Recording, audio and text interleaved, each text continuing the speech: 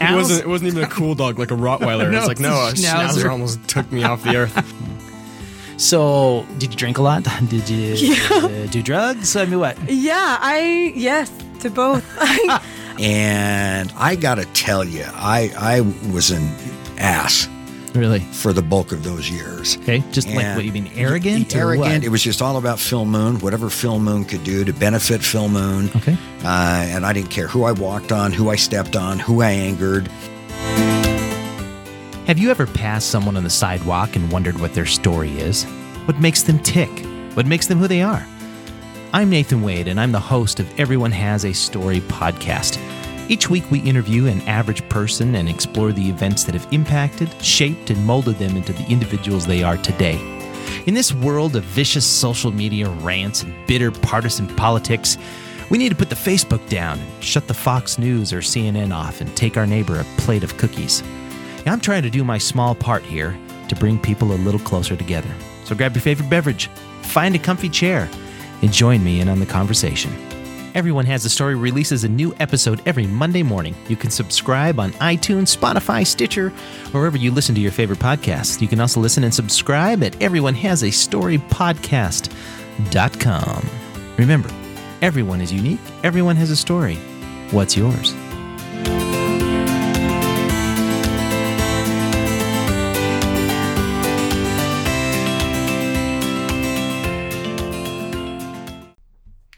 That's right. It's still Between the Profound and the Profane, a comedy podcast where lifelong friends gather together in spare bedroom studios to trade friendly stories, give friendly advice, and try to learn something new about their friends. Today, just like last week, and for a couple of more weeks, we're giving you our top episodes. That's right. Prime picks of Between the Profound and the Profane. These are episodes fit for bone whores, trash people, those who have been here from the beginning. These are some classic episodes that you all should really enjoy getting back into, but these are also a good beginning point to really get the essence of what the episodes are. This is Ian's favorite episode. I think it's Pooh's Labyrinth. I'm going to toss it over to him and let him tell you all about it. Hope you guys enjoy the episode.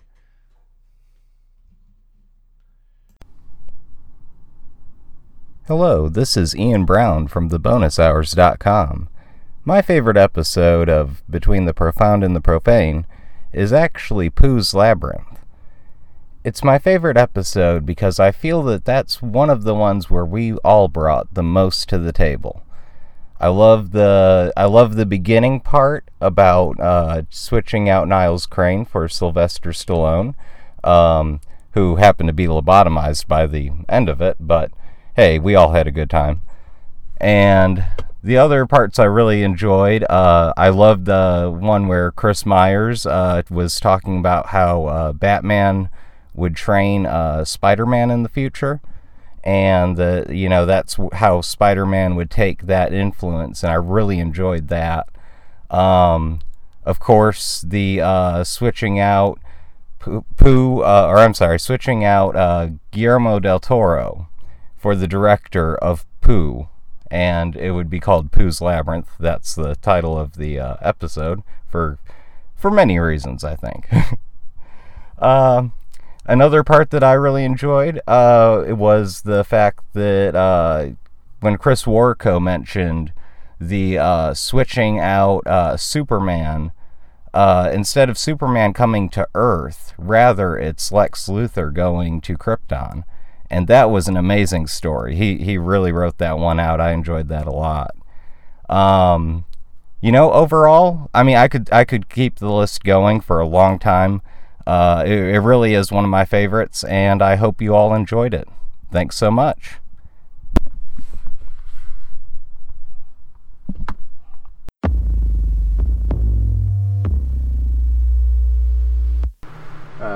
Are we gonna leave that running? Yes, okay. It's fucking summer. Yeah, it's pretty ridiculous. And Had so many people pass out. As true. Matt J. of Cartoons 101, as well as the What a Cartoon podcast said, podcast makers, do not fear turning on your fans and air conditioners. It's summer. Fuck it.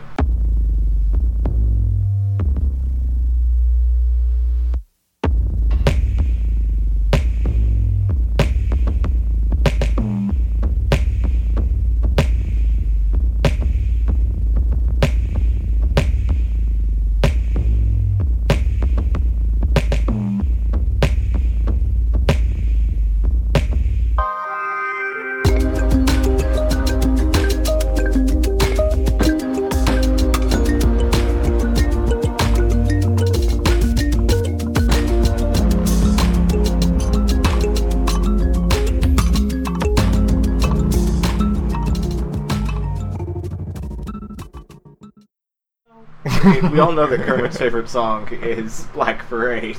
That's true. When I was a young boy, Come in and do it. my father took me into the city to see a marching band. He said, son, when you grow up, will you be the savior of the broken, the beaten and the damned? He said, son, when you grow up, you'll be the savior of the broken, the beaten and the damned. That's right. It's Between the Profound and the Profane, a comedy podcast where lifelong friends gather together in this, my spare bedroom, to trade friendly stories, give friendly advice, and do terrible Kermit impressions. The whole podcast done like this. Let me tell you why I love Superman.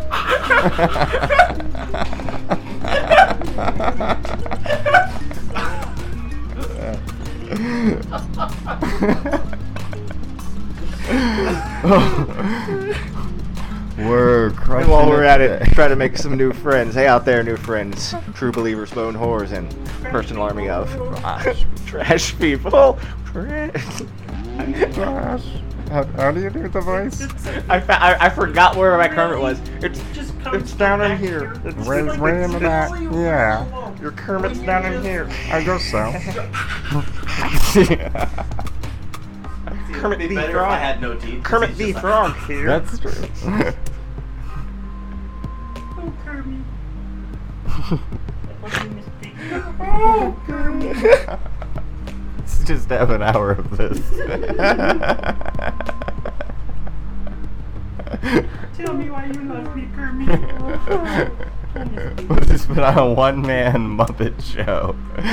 We'll get you some. If for whatever reason you enjoy whatever this is, It'll you be can an hour's worth of you it can on a 24-hour stream.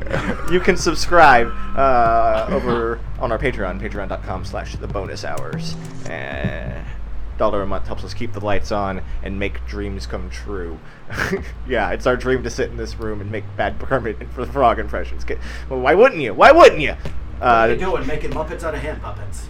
Joining me to make Muppets out of hand puppets, Yes! my co-hosts. He's a pile of movie quotes in a man suit, and he does a terrible Kermit impression, but we love it when he does. So bad. Chris Worka. God damn it, Jim! I'm a podcaster, not a doctor. There we go. You are not a podcaster. You are not a professional, Also joining me, but you will try. you can photograph him in the woods, leaping nimbly bimbly, usually out of focus. Ian the Brown. Man, I've got 2 podcasts and $5 in my pocket. Every day I'm hustling today, guys. I had nothing to come up with, and I heard that every day I'm hustling song on the way I'm over, gonna and I'm give you like, that. I got I mean, that. I'm kind of alright with that. I can. Because usually you're fucking gold. I mean, Yeah. I'm alright So with that. it's all- Is an Ian introduction. You're allowed Yeah. to come in the bronze spot. It's still metal. It's still metal. And I've never been ready for anything in my life. Shit host, Chris Myers. Today, we're talking rewrites, we're talking swap outs, we're talking alternates, and we're talking covers. All today on Between the Profound and the Profane. I like the Black Parade before my turn. Am I out again? Oh. Oh. Microphone check. 1 2 1 2. Mike 2. I'm Zoidberg. Blue 42. Blue 42. Jam Dash! Think we got it. Check. Robot House! Can you hear me? Yes, I can hear you. Don't slam the table right here. Ooh. That's oh. every time you hit the table right here, it's like just like a little bit. We need to go find a fucking better chord for that bitch. I don't know where I picked that one up. Radio Shack. Right down the street. $19.99. Oh, you're talking. Why get out of the house? It's too easy. We need a delivery, like Uber Eats, Uber Electronics, Uber give me some shit so I don't have to leave my fucking house. Yeah. Ian, Uber Life. It's your the easy topic. button. You wanted to replace key actors in sitcoms. Ah, yeah. Yeah, I was trying to think of like a good topic, and like that So- led me to good TV, and yeah. I mean, What could did make you it run better? through a couple before that you threw out before you landed on the one that you want to present to us? I actually just thought of it, and like the thought popped into my head, and it was just like, yes, this needs to be a thing. And it was basically, I basically thought of my own episode of Frasier. And like, there's an alien convention in town, and so the coffee shop that Frasier and Niles are always at are just full of alien people, and they're doing their little humor at each other while they're sitting at the thing saying how much better they are than everybody. Were they like 1950s English? I mean, They were sort doing- of. They're They're doing their version of that. They're liberal elitists. Yeah. The '90s liberal elitists, Seattle liberal elitists. There are a lot of a lot of the jokes are About the Can you- other people at the coffee shop. Can you believe that these people would drink coffee this way? Oh, Niles, the way that you're wearing your breast coat is Unacceptable. This is how the aliens are talking? No, this is Frasier and Niles. They're in the cafe. There's an alien convention going on, so the rest of the people, they're all like Niles and Frasier are basically just making fun of all the alien people that are there. And they step outside and a bright light appears, and then Niles gets sucked into a spacecraft. And like a couple days go by, and then like who shows up in front of Frasier's door, knocking? Judge, jury, and Sylvester Stallone. Niles has been they did a strange experiment, and they like drained him of like all the things that made him Niles, and what was left over was Sylvester Stallone. There's zero Sylvester Stallone in Niles Crane. I know, that's what I mean. There's nothing left of Niles. Except the name. He knows his name is Niles, and he knows Frasier's name. That's it. So wait, I don't even get like from go. Frasier No, it episode sounds 1. like they just Niles. replaced the actor between seasons 2 and 3, and they're just like, "This is Niles. What do you mean it's not But the does same he Niles?" act like Niles still, or is he? He tries to, but he's Sylvester Stallone, so he's really bad at it. There's so many buttons, but I like it. I think I need a psychiatrist. He is a psychiatrist. Hey, I'm gonna talk to myself about myself. It'll be good stuff. I tried to put on fancy jacket, but I just rip it. Hey there, Daphne. I notice you're wearing a little cut blouse or something. It makes me feel a little, Randy. I don't know why I said Randy. An English Sylvester Stallone. Yes. I'm trying the to main- picture like an Austin Powers. The best part of that his switch throat. is that Niles and his father finally get along better than they have through his entire life. Hey there, Dad. You want to tell me about that murder you never solved? I could go find guy, maybe break arm or two. I don't know why he turned Russian. I don't know. Yeah, I thought he went caveman. I found guy. I was trying to like have half my tongue not like move while I was talking, and it just kind of turned into. Stallone, you just go complete stroke and take your tongue completely out of the equation. And then you roll your eyes in the back of your head. Oh, man. Then you know it's serious. And then you act like you've been kicked in the balls. Hello, hey. Is he happy or sad? We I don't don't know. know. I don't think he knows. It's a conglomeration of emotion. But yeah, and then the rest of Frasier just plays out the way that Frasier plays out. But from like this, I'd say like first episode of the second season, that's what happens, and then Frasier stays that way for all eternity. All eternity? All eternity. Frasier never dies. Ever. I'm gonna have Frasier Life tattooed across my chest. And I'm just trying to imagine how Sylvester Stallone reacts then to all of the hijinks that Frasier and Niles find themselves within. He beats the shit out of his older brother multiple times an episode. Probably, yeah. Basically, Frasier is now hiding in a corner. He does all of his shows from the closet. Oh, Niles, I thought that you would be used to cold temperatures with being married to the Ice Queen Lilith. Ha! The dad's Lilith was just married to Frasier. I got that wrong. The dad's It's Meredith like, that's married to Niles. Frasier, you have to take your brother to that formal dinner. You have to do it. He's your brother. And then it just pans over to Sylvester Stallone just drooling. And he's like, "But Dad, I don't want lobotomized." Yeah. Throughout the show, he becomes more and more paralyzed. Yeah. By the end of it, he's every episode he loses a little more range of motion. Just this segment is ended due to Sleeveless. I'd say due to Sylvester Stallone. Carefree and highly Lobotomized. A lobotomized Sylvester Stallone. I'm fine with it. Yeah. Good. Because that's right. Yeah. What would you guys do? Lobotomize. I don't know if I can beat lobotomized Sylvester Stallone. Might have to lobotomize Crane. Oh, really? But I would, like an actual crane. I want to replace the part of Michael Richards as Kramer in the 90s classic Seinfeld with Pauly Shore as Ooh. Kramer in the 90s classic Seinfeld. That could be bad, but good, but bad. I don't know. I could actually see that working. And are we having microphone problems? Okay. But yeah, I could actually kind of working. I mean, in a way, no one can. Pauly Shore's going to be Frasier? Kramer. In Seinfeld. In Seinfeld. Okay. Like, I could kind of see it a little bit. Jerry. I'm not saying it's definitely not the best choice, but it's not the say worst. buddy every time? Hey, No. buddies.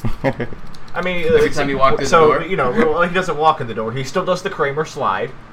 He brings a Pauly Shore probably a floppiness to it. Oh, okay, That Pauly yeah. Shore sort of like a scarf in the wind. Pauly Shore is a Yes. scarf in the wind.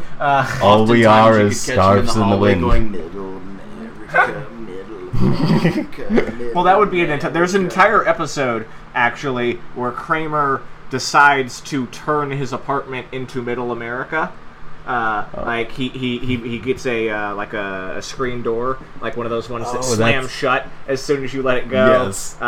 He gets a wind chime, and he like puts a lawn chair out in the middle of the hallway, and my favorite quote from it is he's like reading his paper and smoking a pipe and drinking Yeah. his coffee in the morning in the middle of the hallway in their New York apartment, and Jerry walks outside. He's like, "Hey, Kramer, what's going on?" He's like, Anytown, USA, Jerry. Anytown, USA. And then he jingles the fucking wind chimes and Yes. walks inside and it slams shut. And yeah, I could very much imagine that with Pauly Shore Yeah. being Middle America, Jerry. Middle America. Middle America. What do you have? I have a screen door that shuts behind itself. Oh! Later, Jerry. Then it slams. Yeah, no. He's their 20-year-old friend. Because every Oh, 30, yeah. every 30-year-old still knows that. Like He has one the same- guy who's like 23 on their periphery, who's just Yeah. like, "What the fuck are you?" He's got that disease that Andy Milonakis has. Oh, He's not no. really 12. He's actually like 70. He's older than all of them. Older than all of them. Yes. They go to him for advice. Yeah. It's a very weird show. It's a completely different show. What do we do? Jerry. In a way, he's timeless. So I had two, since we've all been sitting here thinking about it, unless anybody else had anything to add to that. No, it's good combo. I used to watch Smallville a lot when I was a kid. Okay. So Michael Rosenbaum played Lex Luthor. There is First time I really saw him was on that vampire show that was on FX. I can't think of what the name of it is off the top of my head, but he was also the bad guy in Ant-Man. His name is Corey Stoll. I think he would have made a much more menacing and believable evil Lex Luthor. Mm-hmm. I think Michael Rosenbaum, they kind of flirted with the I'm a friend to Clark Kent too much. Yeah. And he would have made a much more believable, although he was a lot older, but a much more believable kind of. If he was gonna try to be a friend on the surface, he would be doing a lot of maniacal fucking Green evil Goblin shit behind the scenes. I always thought that his whole like weird mentorship, friendship, because they played a lot more friend to Clark, was odd. They just played it odd. It was odd, but I liked the very last episode. And spoiler alert for anybody who didn't make it to 2005 or whenever the fuck the end of that shit. Basically, Lex gets hit with a memory eraser serum. Oh. Yeah. So all of the shit that happened in all 10 seasons of Smallville was wiped from his mind. Clark knew what happened. As Superman, that's why he's always so easy on Lex Luthor. Because it's his childhood best friend. Okay, alright. So, and I he could see doesn't know that, but secretly he knows that at one point in time Lex was a good guy. Loosely. Gotcha. Okay. I mean, I never understood. I guess I never really understood the difference in age between Lex Luthor and Superman in Smallville. It should have been about 5 years. Really, only 5 years? Yeah. Huh. Lex probably was either made it through college or was like a 2-year in college dropout. He was probably 2021, the first episode of Smallville. Okay. And I guess it doesn't help because Yeah, the actors are the same 36. Age, and like they were both like 36 at the time of filming. No, weird shit is seeing. Is it not another teen movie? I don't know. One movie he has hair, and that's weird as shit to see. Huh. It was weird to see Michael Rosen, and it was one of those not another teen movie esque movies where he had a full head of hair, and that was weird. He played like the main characters, like we'll call it the bad person of the movie, the jock or whatever. He was that friend. So, it was like Freddy Got Fingered, one of those weird ass, like, one of those right in that time frame early movies. 2000s teen titty comedies. Yeah. Could have been Euro Trip for all the fuck I know. Who the fuck? There were so many in that time there's period. A lot. My other one, because I watch way too many fucking cartoons, I was, instead of replacing a actor for an actor in a sitcom, I took one of my favorite shows, Avatar: The Last Airbender, and then the sequel follow-up was Legend of Korra, and I just flipped. I basically put Korra in the position of Aang. Mm-hmm. So if she already knew all three elements, woke up 100 years after the Fire Nation had wiped out the air nomads, and now she has to figure out how to learn airbending, and then confront, obviously, at the end, the Fire Lord. And I was trying to think if I would keep the same characters that she would interact with, like would there still be a Toph and God, I watch way too much Naruto, and all the characters are starting to run together. I mean, Suki. If you're basically it sounds like you would just cut Aang out of it. Yeah, I would completely cut Aang out and then insert everything that is Korra, and not change anything. Just insert that straight freeze into Korra inside of the ice. Yeah. She'd be about the same age as Aang was when he was frozen in the ice. Master at the three elements, so that she's not trying to figure out how to do those. Yeah, she's looking for an airbender teacher. I mean, that completely changes the show. That's a cool reboot, and I would love seeing that. That's really, I mean, I'm down for it. I think that you would need to keep it probably mostly the same. I mean, changing the universe that much would, of course, change a lot about what's going on. I mean, you could still interact with everybody. With characters. Yeah. You would just have to find, and I'm trying to figure out if there was anybody left. Like, didn't they? No. You'd have to find monks who didn't know how to bend, but carried on the tradition. Well, and yeah, the movements. that's it. You would just be writing. Yeah, you would have to write in a sect of non-airbending monks who like followed the ways of the airbender in the past 100 years while they've been gone. Or maybe you could call it Finding the Last Airbender. You could probably kill. You'd still call it The Last Airbender. Avatar: The Last Airbender. You'd still call it that, like, because it's more about the idea of the Avatar looking for an Airbender who would be the last Airbender. And then, if we're rewriting this whole thing, the end of season 1 would be that it is Aang. It's old Aang. It's 100-year-old Aang. Yeah. He's been hiding out. Like, you follow the trail of this sect of wandering monks, secret monks who live throughout the 4 nations, helped out by the White Lotus, to hide out in the open, and they are all protecting Aang. Now here's your mindfuck, right? I mean, yeah. It's, Chris Angel, mindfuck. It's a child. Zahir. Huh? It's a child, Zahir. Who is the Airbender. Oh, who teaches her? Oh. And then later on becomes the villain that she has to fight. Later on in the second season. And yeah, that would be it. You would just move up, basically. Like, you would pitch that as like a probably 1 season and a half, like, short series. I think you could wrap that up in a good 28 episodes. Mm-hmm. And then you would come in second season, flash forward to when she's like 16, 17, and then you would actually do Legend of Korra with, little twinges of, following it up. That would be fun. I would love to watch whatever the fuck we just did. Yeah, that would be really cool to watch. It sounds like you kind of rebuilt the whole show, but it did sound good. I would give it a watch for sure. It's funny because when it's your own idea, I think you're much more open to. I mean, I kind of rewrote all of Frasier. But again, if it's your own idea, you're much more open to a reboot, as opposed to somebody else screwing with something that was your child, like a favorite from your childhood. I mean, I guess like as a fanboy, yeah. to be able to sit back and be like, it'd be really cool. And then, but I think it's interesting when someone else gets the opportunity and they're like, it'd be really cool. We're like, man, fuck you! You can't do that shit. It's don't play with my toys syndrome.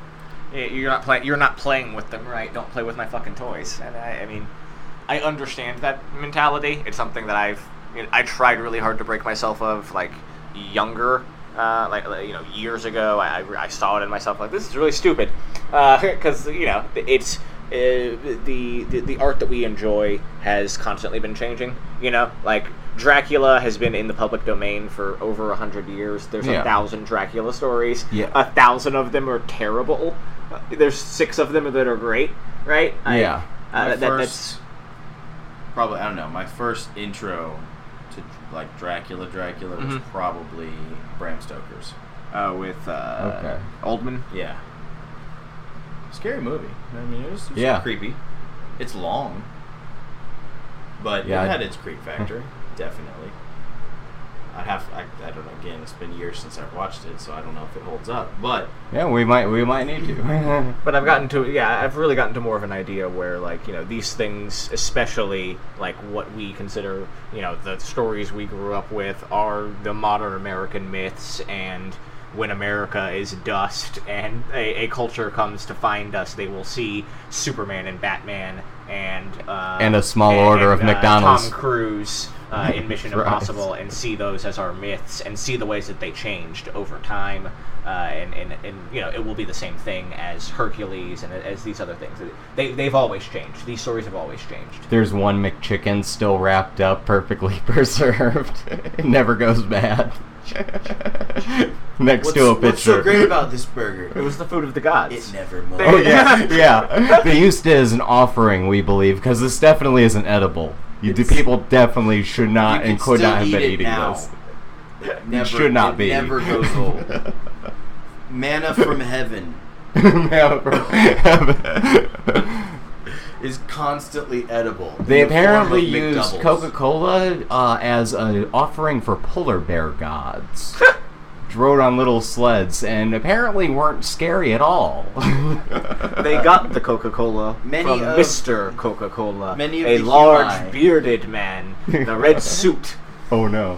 He fed the land Mr. Coca-Colas. Every Christmas, he would bring it down their chimneys. in With a deer-powered car. Deer-powered car. Pull me, deer-powered. What's your horsepower? I don't know about you, but I'm talking about 14 deer. Reindeer. About 14 flying reindeer. They really get Next to the Constitution is one of your phone poems for some reason behind, like the only other sealed document. That'd be wonderful.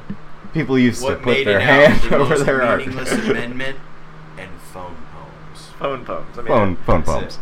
If there's anything that is the greatest, if anything is the greatest achievement of American culture, it is the Declaration of Independence. It is F. Scott Fitzgerald's The Great Gatsby, and it is predictive text phone poems. Yes. This is American literature. This is the track of history. Let's follow it. How did we get from here to whatever this says? I mean, well, if we're going into more, if we want to like actually dissect it, things like predictive phone poems and these ideas, or like that joke. Oh, Ben Franklin would have loved it. It's more than that. It's Dadaism, and Dadaism was an art movement rising out of the 1920s, right into the turn of the 1920s, right as the beatnik started to rise. Oh. It was an idea of art is meaningless when everybody up top is the owner of art. Like when rich people are the only ones who can make and buy and create art, then art becomes meaningless. So you take old things that are art or old things that are meaningless and chop them into pieces and make nothingness out of it. Yeah. And that's where that's the idea of like mean humor. Mean humor comes from that sort of place. It's this Dadaist, we're just gonna chop up a bunch of shit and put it together, and that's a joke now. I'm gonna draw a lady with 3 eyes. My name's Pablo. Francisco. In a world. That's what happened in the 20s. That's what happened. For all you art. Take 429. Hi, this is Two Girls on a Bench, The podcast. And we hooked up with this cool group called No Phony Podcast Network. The website is nophonynetwork.com, and you can find it on Twitter at phonyno. And you can find us everywhere at Two Girls on a Bench. Hello, my name is David Campice. And I'm Brandon Barber. And we are part of the podcast Hypothetically Great. It's a comedy podcast where we ask each other hypothetical questions like, would you rather eat roadkill? Or would you rather hear everyone's voice as Gilbert Gottfried? I remember that one. That was great. On top of having our own questions prepared, we also encourage our listeners to participate and send in their own questions. So if you'd like to find out what we would do if a 6-foot-tall man made of chocolate walked in the room, take a listen to our show. We're a part of the No Phony Podcast Network with a lot of great shows like the Miles and Crawford Variety Hour and Politics with Dummies. Fans out there. So if we applied this sitcom-y rule to a director and say some of your favorite movies, who are some people that you would think make an interesting, equally good movie, and how would it change the tone?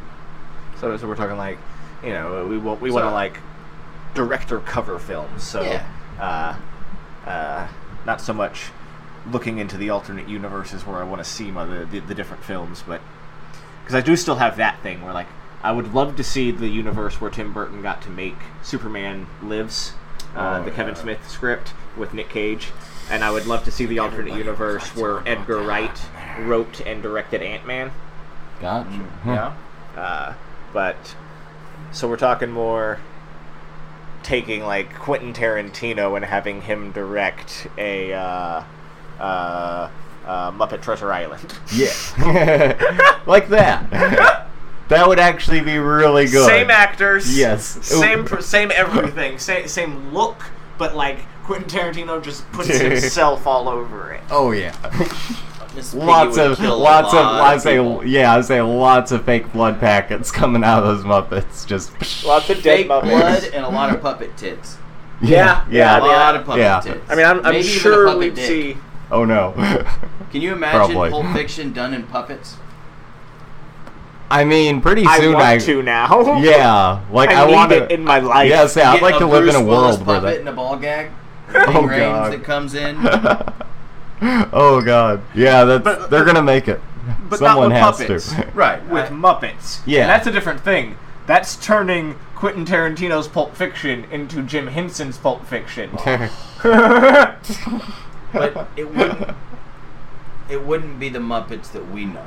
It would be Muppets. Other Muppets. In his Muppet repertoire, like Dark Crystal. So it would be like Fraggle Rock. Man, I don't know. I think it's got to be real Muppets. It's the whole Muppet universe, but in the Quentin Tarantino universe. Can you imagine Fozzie's the one that comes out and he's the sodomite? Oh man, you think that fucking that's Fozzie's role in all this? Fozzie would be fucking not Zed, but fucking God damn it, I forgot his name. Not Buck either. Or No. See, I would have put Fozzie as no, Fozzie can't be Vince. Then you have Grover. No, it would definitely have your Bert and Ernie would definitely have to be.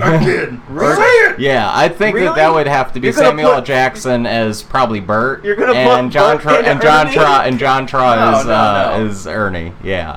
Yeah. Grover Samuel Jackson. What?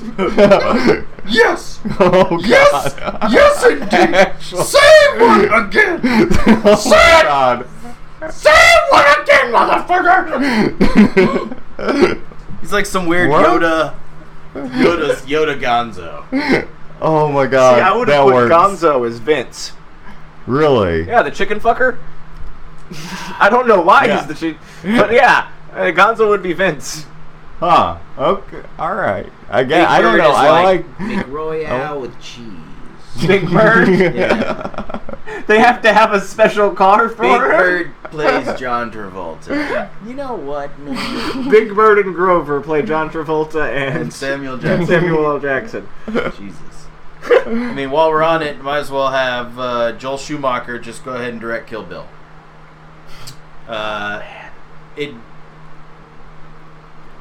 Whimsical? Whimsical, colorful. I mean, it's already colorful. I mean, it would. Very true. He'd turn the saturation up, though. That's the. It'd be more like he'd turn the surreal color and saturation up, and it would. To the point where your Smurfs are green. I don't know what male actor Uma Thurman would be replaced with in a Joel Schumacher Kill Bill.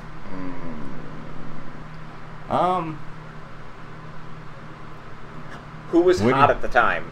Like, I mean, that would be. Trying to think. 2005? We're 2005, sticking with blonde. 2004. I take it, or Ryan anybody. Gosling. Huh? Maybe. Ryan Gosling. a young Ryan Gosling. Yeah. My help, Ryan Reynolds. Ryan Reynolds was my next go. Just with his quips. Well, I mean, Joel Schumacher loves his camp and his quips, so He yeah, does. I mean, hypersexualizing Ryan Reynolds in a murder revenge film, yeah, that is very Joel Schumacher-y. Ooh, you are the Black Mamba. You want to get a hold of that viper. I remember when we last fought. She sunk her fangs right into me. Almost too good of a job. But rather than yellow, it would all be all like pink and blue lighting. Pink and blue? We wouldn't do a lot of those I don't know. classic black and whites. You know, all flashbacks are black and white. Mm-hmm. Oh. It would be more of a... I think all flashbacks like would that. be tonally one color. Kind of dream but it dream wouldn't wave. be black and white. It would be a red or a blue to cast, and it would all be off from off camera. That weird ass like shadow blue. Oh yeah. You know what I'm saying? Yeah. They did a good job of that, and it's only because I really just watched this movie. When Bill and Ted make it to hell in Bogus Adventure, Bogus Journey, yeah. they do the they do that lighting where it's like heavy shadow and blue Okay. off from a corner, Yeah. or red off from a corner where it like casts everything. It looks like old 3D, like It's those almost like that you're, color scheme. Yeah. You're in a submarine, okay, and you know the only lighting in there is like the red lighting. Yeah. So it casts just those heavy shadows. I could see all flashbacks being done in that very Okay. Batman and Robin, you know, like the exhaust fan with the blue light behind it, and it's casting all the shadows. Freeze. That's Lucy Lawless. Arnold Schwarzenegger is going to play Lucy Lawless's character. Fine by I it. know that my Japanese American heritage may be offensive to some people. I know that my Japanese American heritage may be offensive to some people. But what you do not realize is this will be the last time I will ever talk about this. What is it I need to get into? The chopper. It's not a tumor. What do you got for me? Oh God.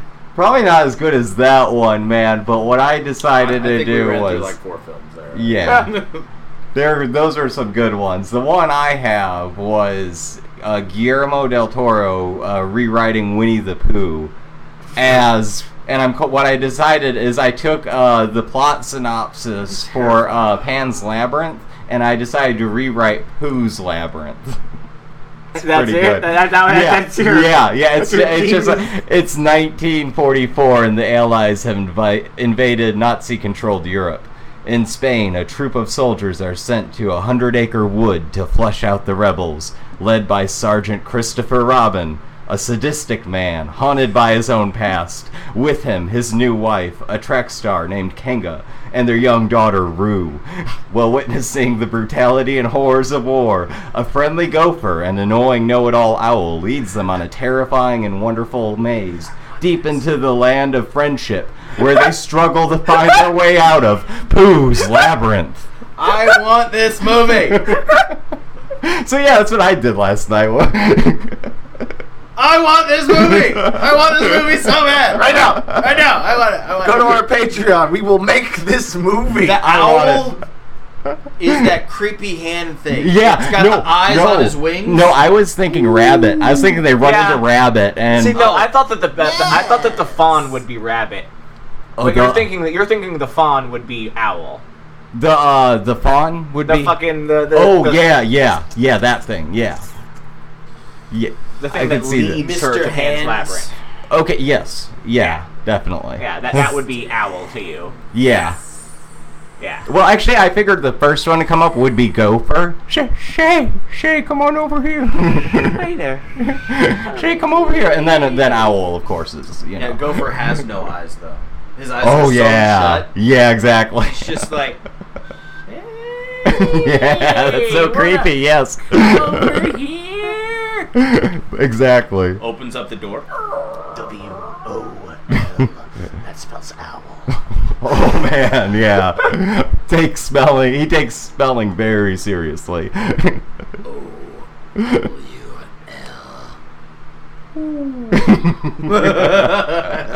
But yeah.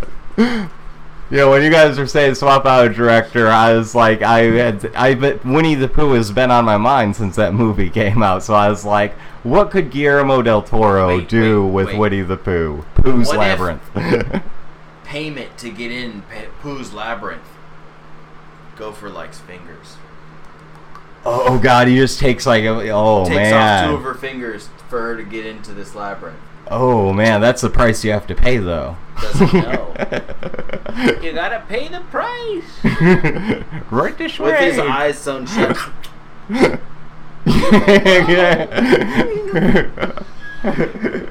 Just whistles, just a whistle. You may go. Shookie's waiting for you. She tastes like sunshine. I'm glad you guys went before my ass because I went very simple. I just wanted to see Richard Donner do Batman '89. I want to see what the guy who directed Superman would do with Like, even give me that same script, same actors, give me everything the same. But just let Richard Donner, who helmed the Superman films, direct. And also, almost more impressive, the Goonies. If I had to instantly pick a shot that I think he would change, one of my favorite scenes in the 1989 Batman film is right in the opening when the family leave the theater and he has the map and he's walking down. He's like, "Put that map away. People are gonna think we're tourists." And they go down the back alley. Ends up hitting the guy. They rob him, and he's like, "Hey, lady, do the kid a favor. Don't scream." And she goes, "Ah!" And then it pans up to the building, and he's like, "Hey, all right, American Express. Don't leave home without it." No. And then they have the big speech about, "Man, what about? I heard about the bat." And then he got him, and he's like, "Man, Frankie's crazy. There ain't no bat." And then in the background, you see him come down into the smoke. It's all shadow silhouetted, but you see the crazy ass cape that looks like the Batwing. He's like, that felt very Tim Burton. If it was Donner, they would look up and he would just be standing there. You'd get the lightning strike. It would, it would be lightning strike bat rather than. And it wouldn't be a creepy, Yeah. like, oh my god, they're about to get. No, they would. American Express, don't leave home without boom boom, and then they're like, oh fuck, and he would be like right there. I feel like he would. I think you'd still get the drop, but the reveal would be him looking down on them, and then when by the time the lightning strike is done, he's gone and already kind of coming down. You'd get the Danny Elfman theme come up, but it would be a far out shot rather than the kind of close up that Tim Burton uses, where he's really silhouetted. It would be Batman kind of against the moonlight from far off. Very imposing, very. I don't want to say godlike, but shining. Very Donner shot, in my opinion. If you're picking, since we picked Donner to be the replacement, very end of Batman when he's standing on the gargoyle and then they'll light up the signal. Yeah. And his cape's kind of billowing. That's a super. That's something Superman would totally do. Yeah. Yeah. He obviously doesn't have a signal, but it would be a bank alarm going off. Yeah, it's like my job, Lois. It's a chihuahua barking too aggressively on the other side of town because he can hear everything. You know how those dogs are, Lois. I would like to see him handle the chase scenes. Would be a bit different, I think. Oh, okay. He'd probably inject a bit more of that what he learned from Lethal Weapon into his chase scene, into the Batmobile chase scenes and stuff that I would like to see. Oh, okay. Little. Yeah, a lot less trash in the street. And that was just a big. It was like trash. The trash guy never came. There was in always Gotham, just tons of trash bags everywhere. Yeah, on every street corner. God. It's like the guy was just like, yeah, fuck it, we're on strike. I think that's pretty accurate, though. All the garbage were stolen by the criminals. Yeah. To go do these crazy ass heists. They're like, put them in the garbage can. It's armored. We don't have an armored vehicle. It's a garbage truck. That's exactly. Compact. Everybody scoot to the back. Why? Because you're about to die. Now I do wonder if Richard Donner would have gotten the same performance out of Keaton. Or if he would have gotten a better performance, if he would have pulled something more out of him. If we were getting a better performance, it would not have come from the Batman side, it would have come from the Bruce Wayne side. Yeah. He would have...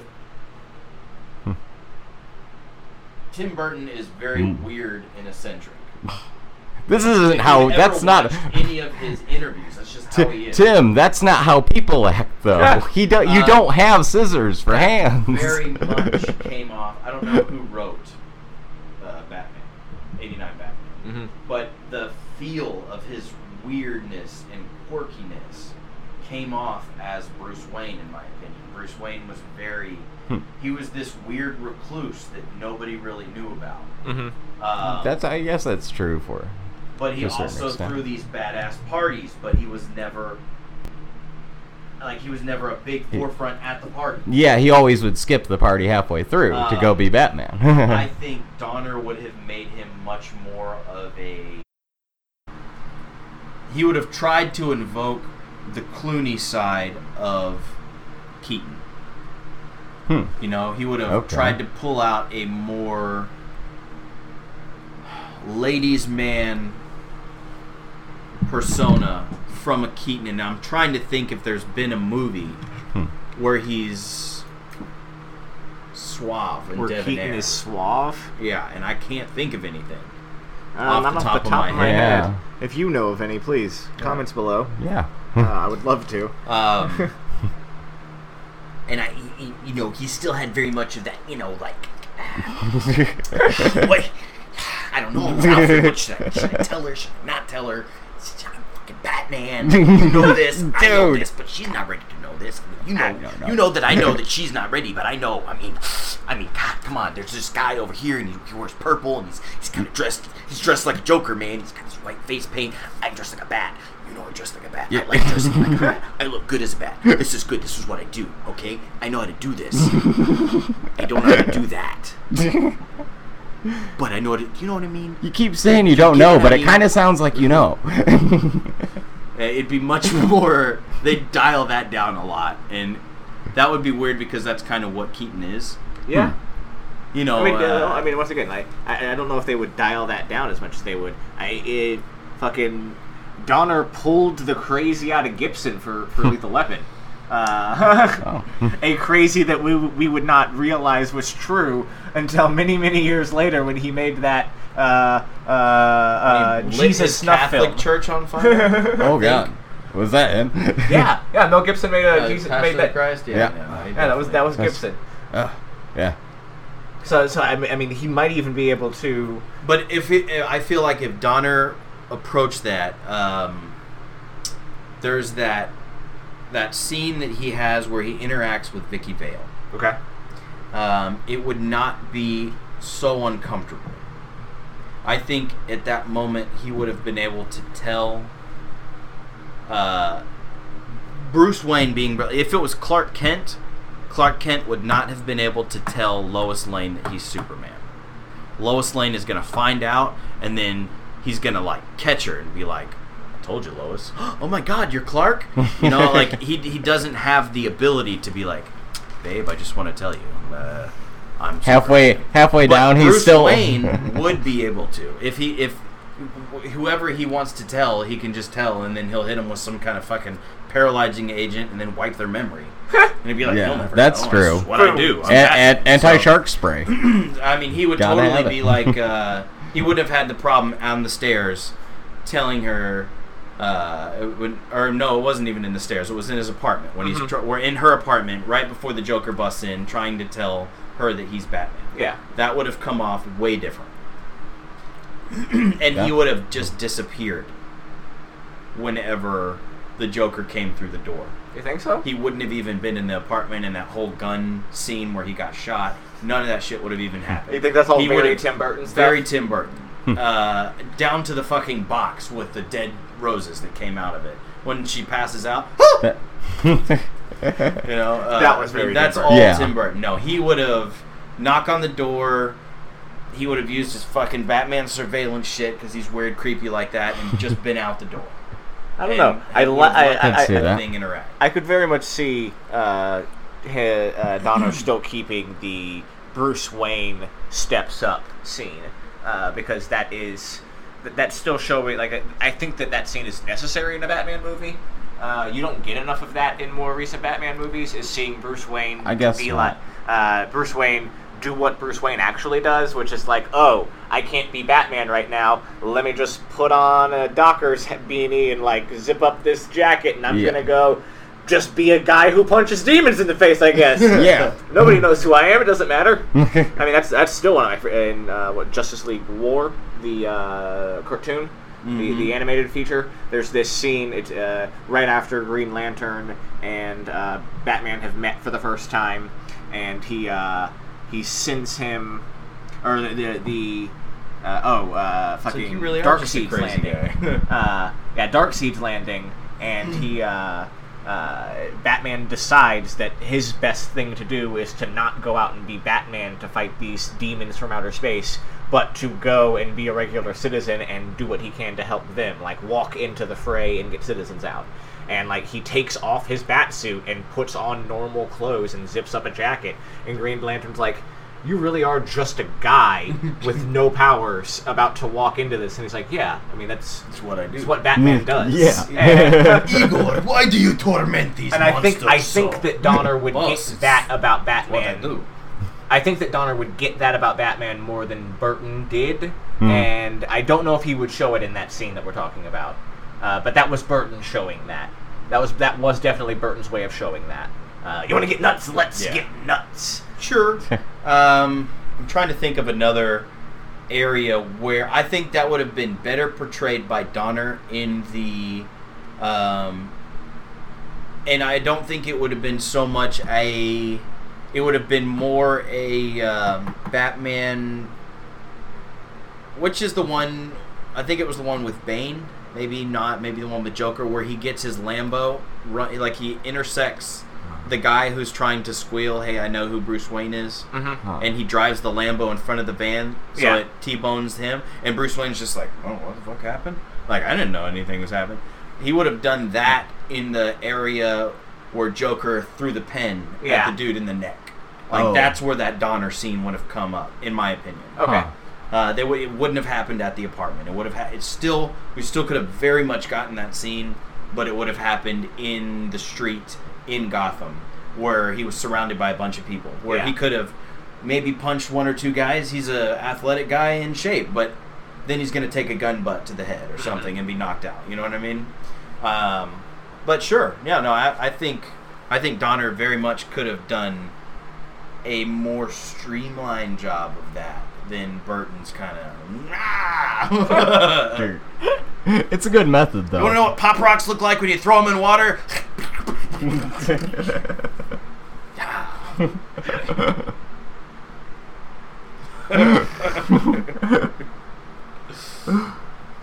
But good replacement. Yeah. For those of you who don't know, we just went on a crazy Donner trek with our lethal weapon. I like it, though. I could definitely see it working for sure.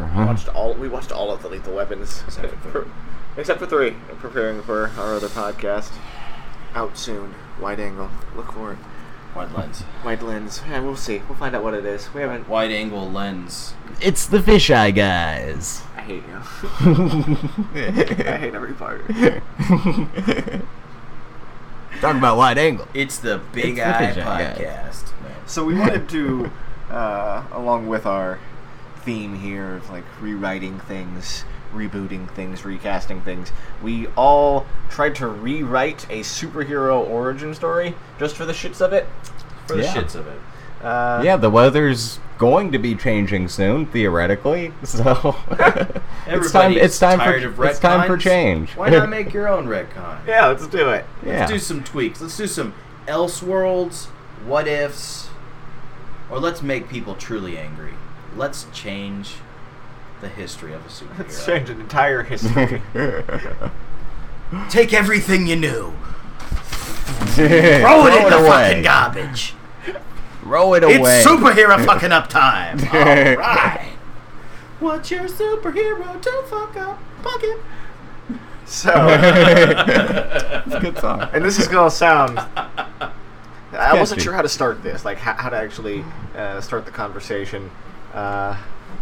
You'll get to my superhero when I get there. I'm gonna set the scene though, and you guys are gonna give me that look like, where the fuck are you going with this? Because it's not right. It's not right. So it's not right. Oh my scene, god! Exterior. Blink-182 is gonna be your superhero. Gotham. It's raining. Batman is chasing down some criminal, silhouetted by the thunder. And he makes his way up this rooftop to catch the strange, purpley silhouetted shadow enemy. What have you? There's a slight pop, and appearing underneath the jacket of this villain slides Batmite. And Batmite says, "Batman, I gotta do something. You're gonna pass this test though. Don't worry, and Gotham will be fine. I'll take care of that." And he collapses. He does fucking fifth dimension shit just as the gun goes off and hits Bruce Wayne in the head and the chest twice. Bruce Wayne falls and vanishes. Oh, okay. Bruce Wayne falls to the street, lands on top of a car in the middle of New York City. Okay. Down the street. And you do mean New York City, not our. I mean New York City. I mean, Okay. like Pace Picante, New York City? York City!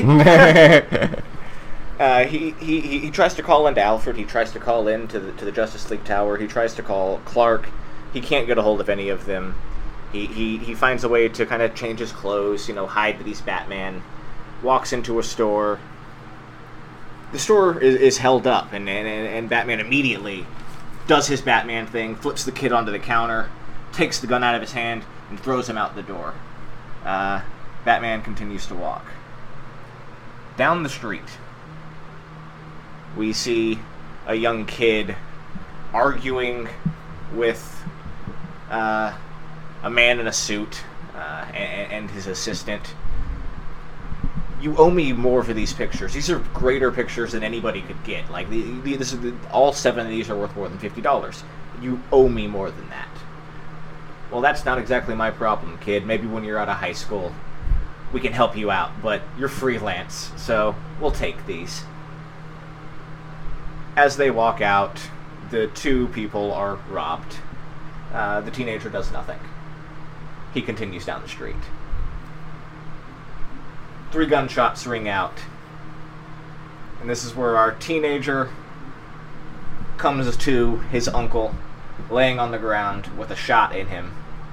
And our Batman holding one of the assailants down.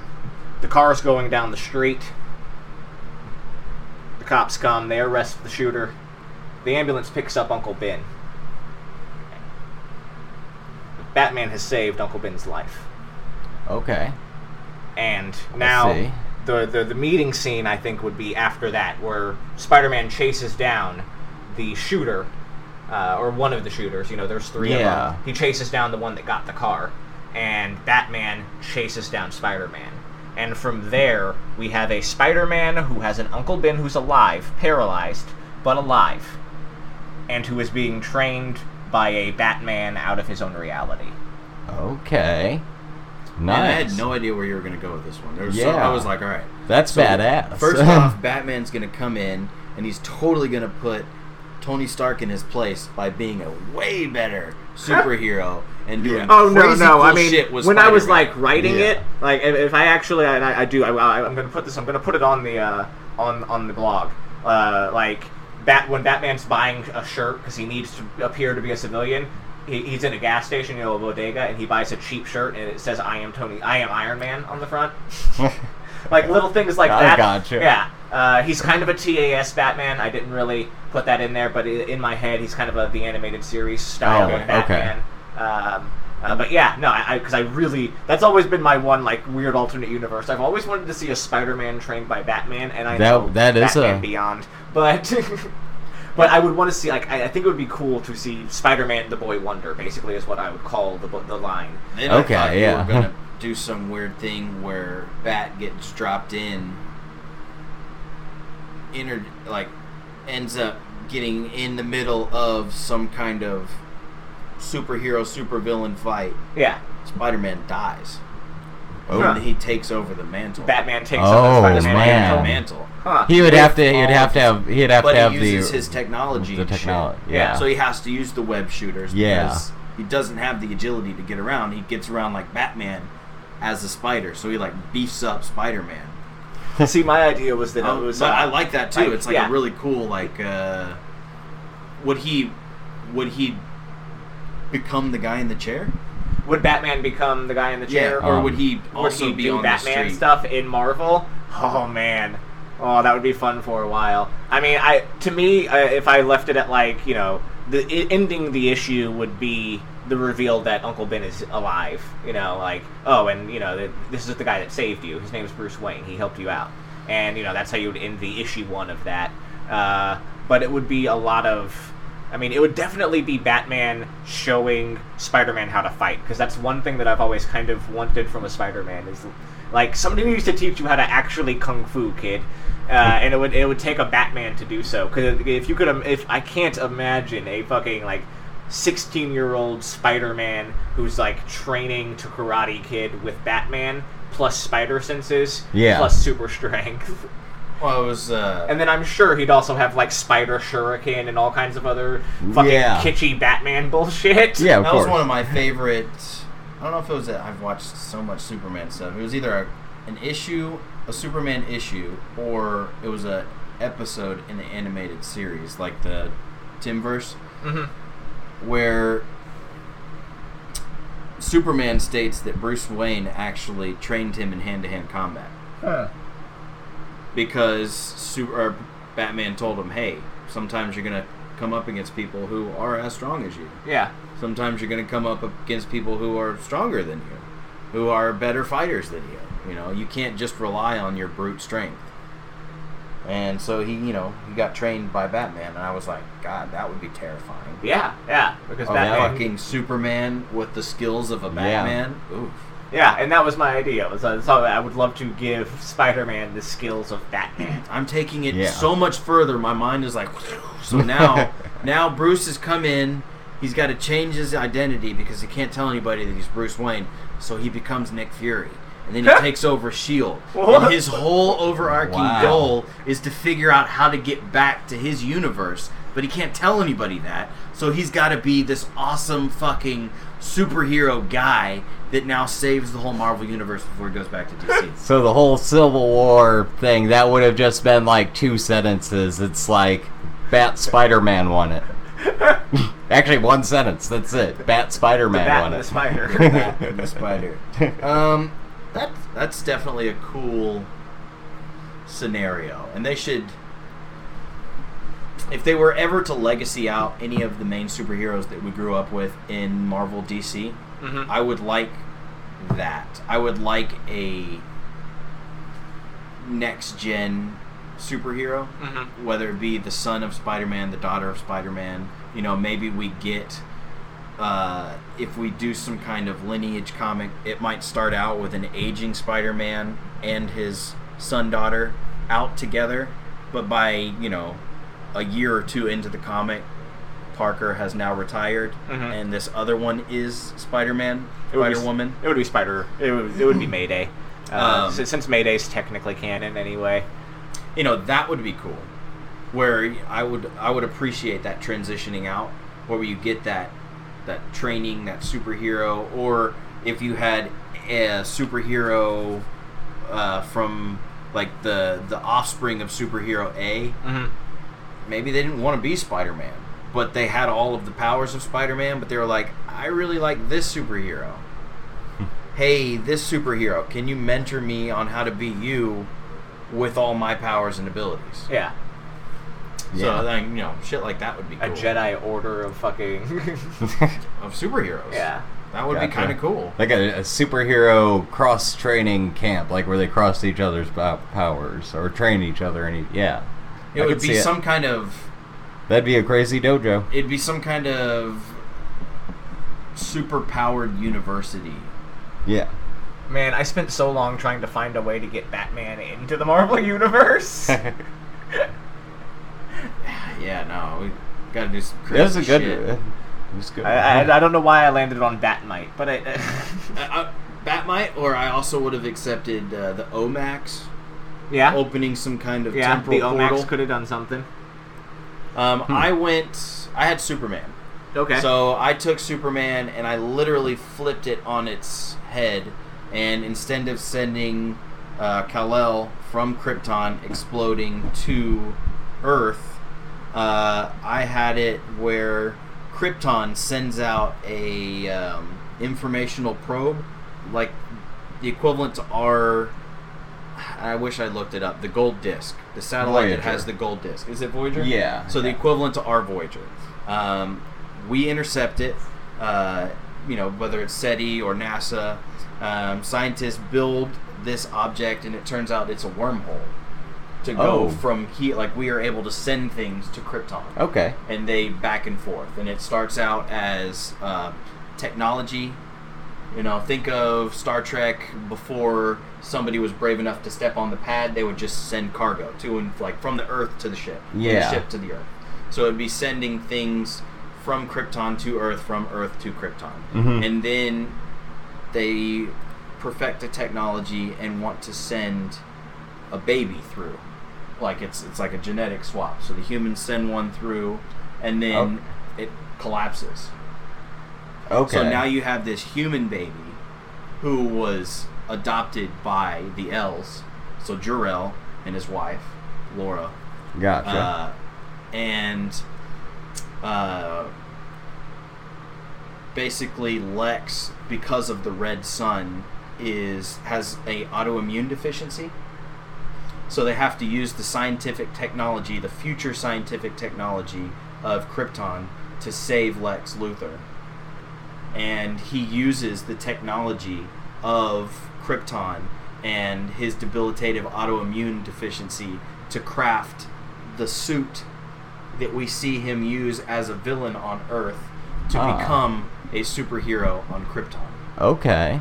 But outside of the suit, he's not this strong alien trying to masquerade as a human. He is a very frail human trying to fit into this society who is very class-driven.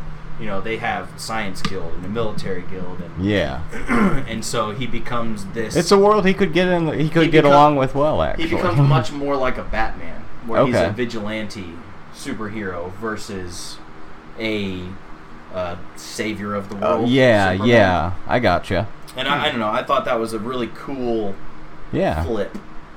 I mean, that's a lot of flipping, and I really like it. Rather than strengthening him, you make him weak.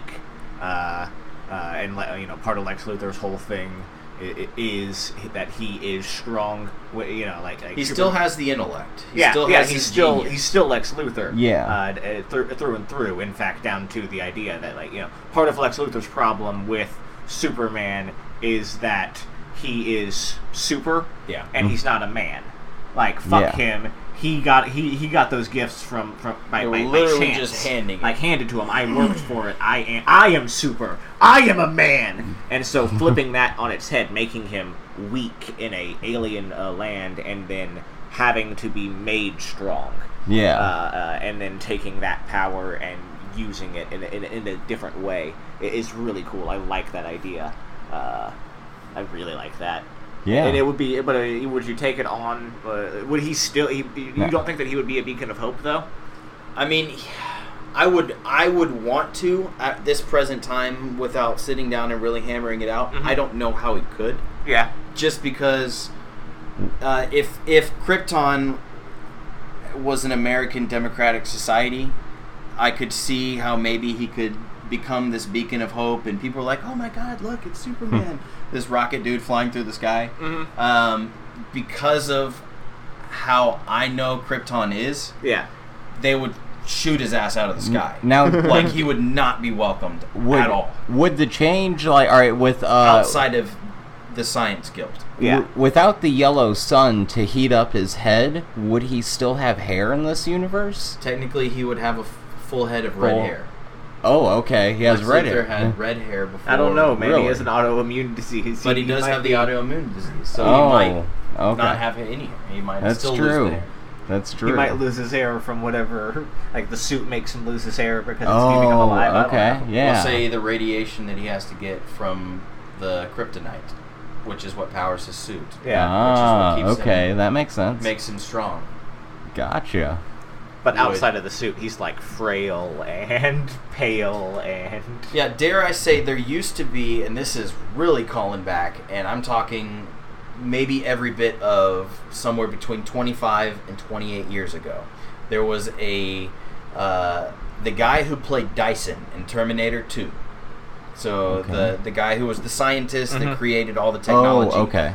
There was a TV show where he was a paralyzed scientist who made a suit where when he got in the suit, he was a superhero and fought crime.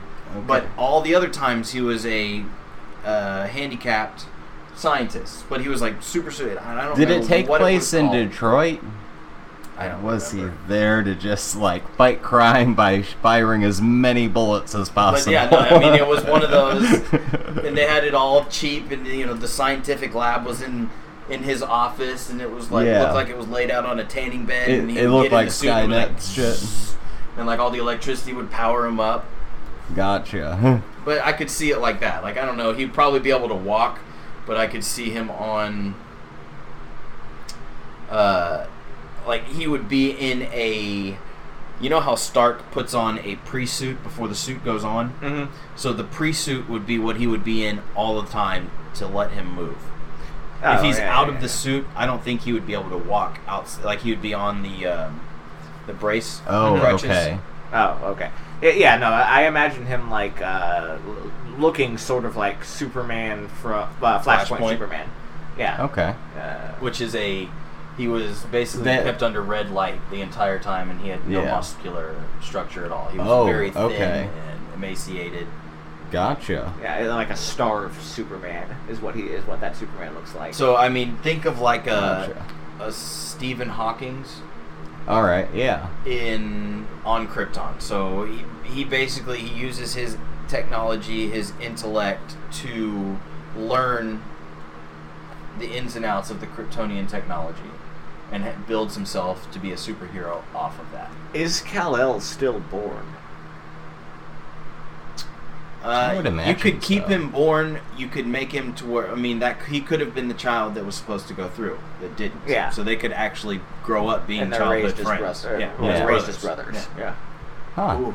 Yeah. I like it. And that puts a whole new tweak on the Smallville story. Yeah. So I mean, there's lots of cool stuff. Again, I'm a storyboard guy. I need somebody to fill in all the holes. But that would be cool. That would be a cool thing to do. Ian, how did you ruin Catwoman? Oh, dude, I improved Catwoman so much. All right, like, are you guys familiar with the movie The Fly? With Catman. Yes. Yeah. Yes. Like, imagine that plus Catwoman. Is that really what you're doing? Pretty much, man. Dude, I wrote a story because I was like, I have to come up with something solid today, and so like, I have a whole thing here. All right, I'm gonna just start it off right here and read. I'm gonna blast through this thing. Selena Brundle is Catwoman. Her origin story is as follows. On a dark, stormy night, Ronnie Quaffy was about to bring in a new child into the mad city of Gotham. However, this child was different than her other children. This one only had 2 legs instead of the usual 4. This one had 2 strange front arms, ending in what's almost like monkey hands. She doesn't know what to do with it. She can't abandon it, but she can't call it one of her kitties either. So she leaves it with her most experienced companion and pack mother, Garfielda. Garfielda was a stern but caring cat mother, showing young Selena how to stalk her prey, how to has more cheeseburger, and how to strike quickly when needed, or sometimes when not so needed, with a K. Laugh out loud. I wrote that for my notes. That was for me. After a few years, Selena... Jesus, what have I done? After a few years, Selena noticed... Yes. She noticed she had mentally and physically surpassed the herd, so she told Garfielda that she needed to speak to the hairless one and would be leaving for some time. Garfielda said, meow, and told young Selena that the hairless one shouldn't be bothered, but if she must talk to her, bring a freshly dead mouse as an offering and put it in her favorite shoe. So after a good night's hunt with many juicy rats to fill a shoe or two with, she asked the hairless one if she had any idea if she had or who was her father. Her non-feline mother told her that he was a man named Seth Brundle. He was a mad scientist and not a perfect man by any stretch of the paw. But Selena had to go and find her dad. She snuck down the pipes of Arcat Asylum and found Seth, who now calls himself Jeffy G after multiple years in solitary with nothing but dinosaur movies to watch. Not sure the connection there. Oh, that was for me. Sorry. That. Not sure the connection. But anyways, but it's Jeff Goldblum. But she purred and asked if she purred and she Yeah, the mad scientist from The Fly. That's her dad. Oh, that's her biological I got father. Yeah, and but she asked if he was her real cat daddy. He replied, "I am your father. However, you aren't my daughter, at least not yet." And then she asked what he meant by that, and then he showed her his teleportation machine. Then he explained if she goes through the teleporter with one of his trusty baboons, she will have proved herself. So she does. Only except at the last second, she throws the baboon across the room and calls over her half-sister, Catalina, and jumps through the portal. Out of the other side, walks out Catwoman.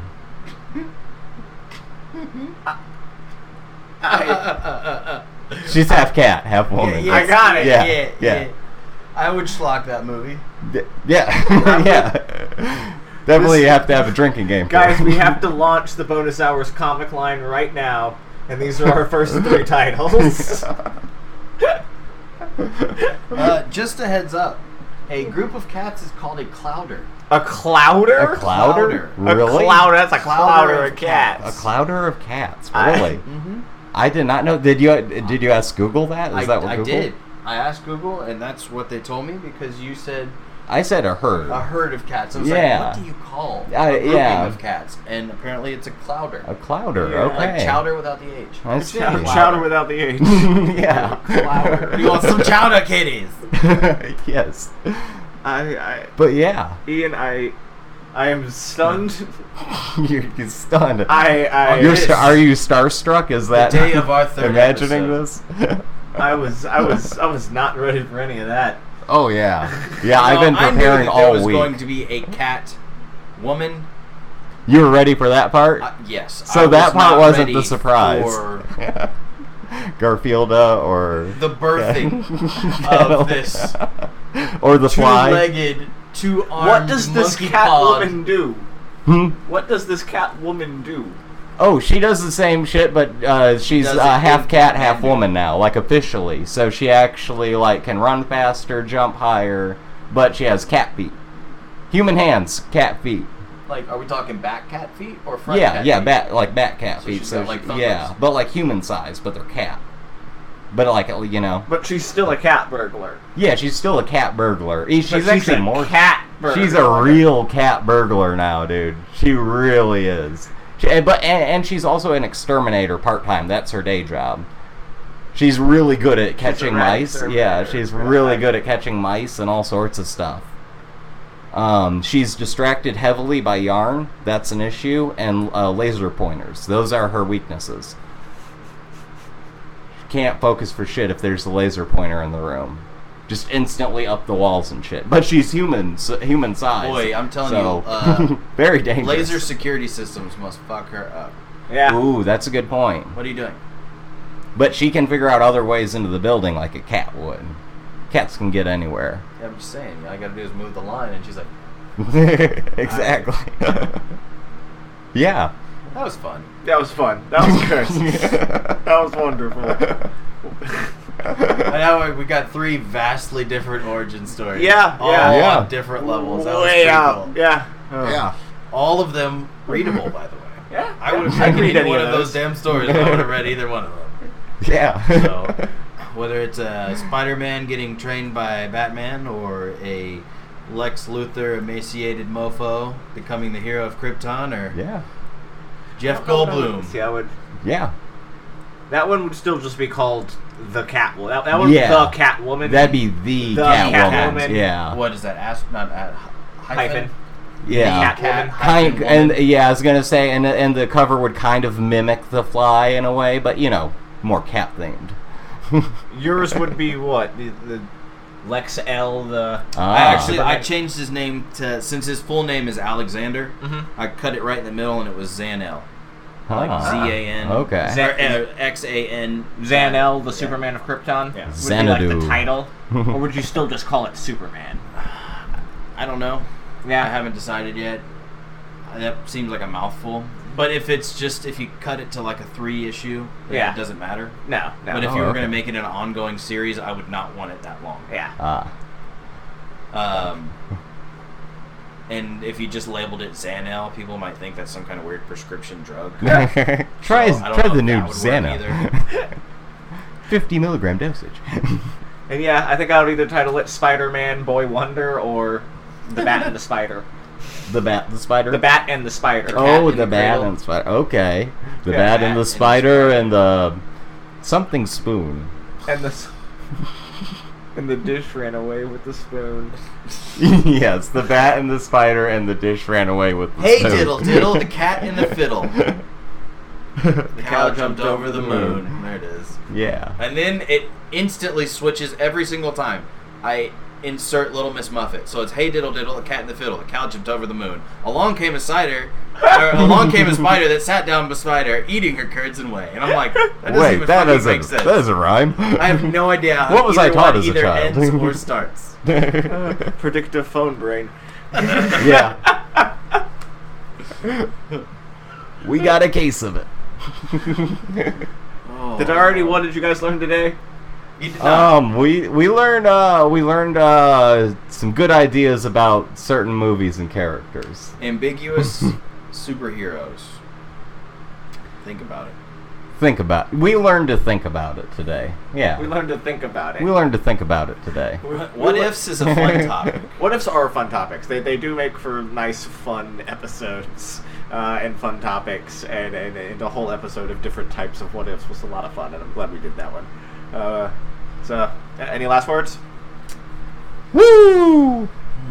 You're a little early on your woos. I know. Not so much wooing as I tell you what. It's not so much last words, but to our subscribers and listeners out there, we are going to be starting our Halloween-themed episode preparation very, very soon. Indeed. If you guys very much enjoyed our Halloween Treehouse of Horrors episodes that we did last year, submit us some topics and themes that maybe we could write about. Because we would like to continue to do something like that, and having as much time to prep as possible is absolutely key to making sure that you guys get the best product possible.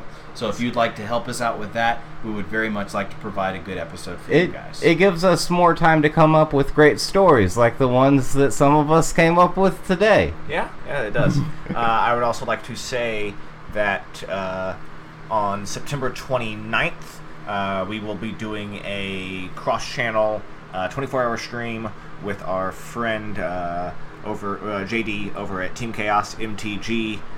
It's going to be starting at 3 p.m. on Saturday, September 29th, and we'll do a live episode of this show, Between the Profound and the Profane, at 11 p.m. So tune into that, stick around for as long as you can, and you can catch it on twitch.tv/thebonus twitch.tv/the Bonus Hours Network. You also could get the very ever Bonus Hours Morning Show! Yeah. Honk honk, beep beep. 12, 1, 3 in the morning. Probably 5. But yeah, donuts Saturday, and coffee. September 29th, twitch.tv/the Bonus Hours Network. Tune in, 24 hours of Bonus Hours and Team Chaos content. And it should be a fun one. Yeah, it'll be a good one. And take care out there. Keep doing whatever you're doing. And we love you. We love you. Good night, everyone. Woo! He's learned. He takes the headphones off before the woo. Yeah, that's a smart idea. I say our strongest topic was the whole origin. I like that one. That was probably my favorite.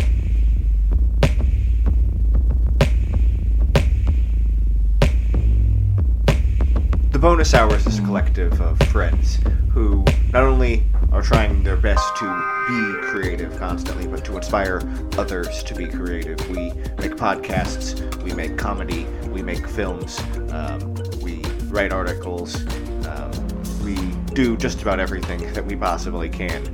Vlogs on YouTube. So if you enjoy what you just heard, could you please support us? And you can support us by subscribing on iTunes, giving us a 5-star rating, as well as a written review there on iTunes. You can further help us by sharing all of the episodes, all of the content that you enjoy on social media. It would also be a big help if you just told people what you like about the show, about the things that we write, about the things that we say, and yeah, that'll be it. Just if you enjoy what you hear, please do what you can to support us. And right now, the best thing we can do to support us is to get the word out. Thank you very much, and hope you enjoy the night.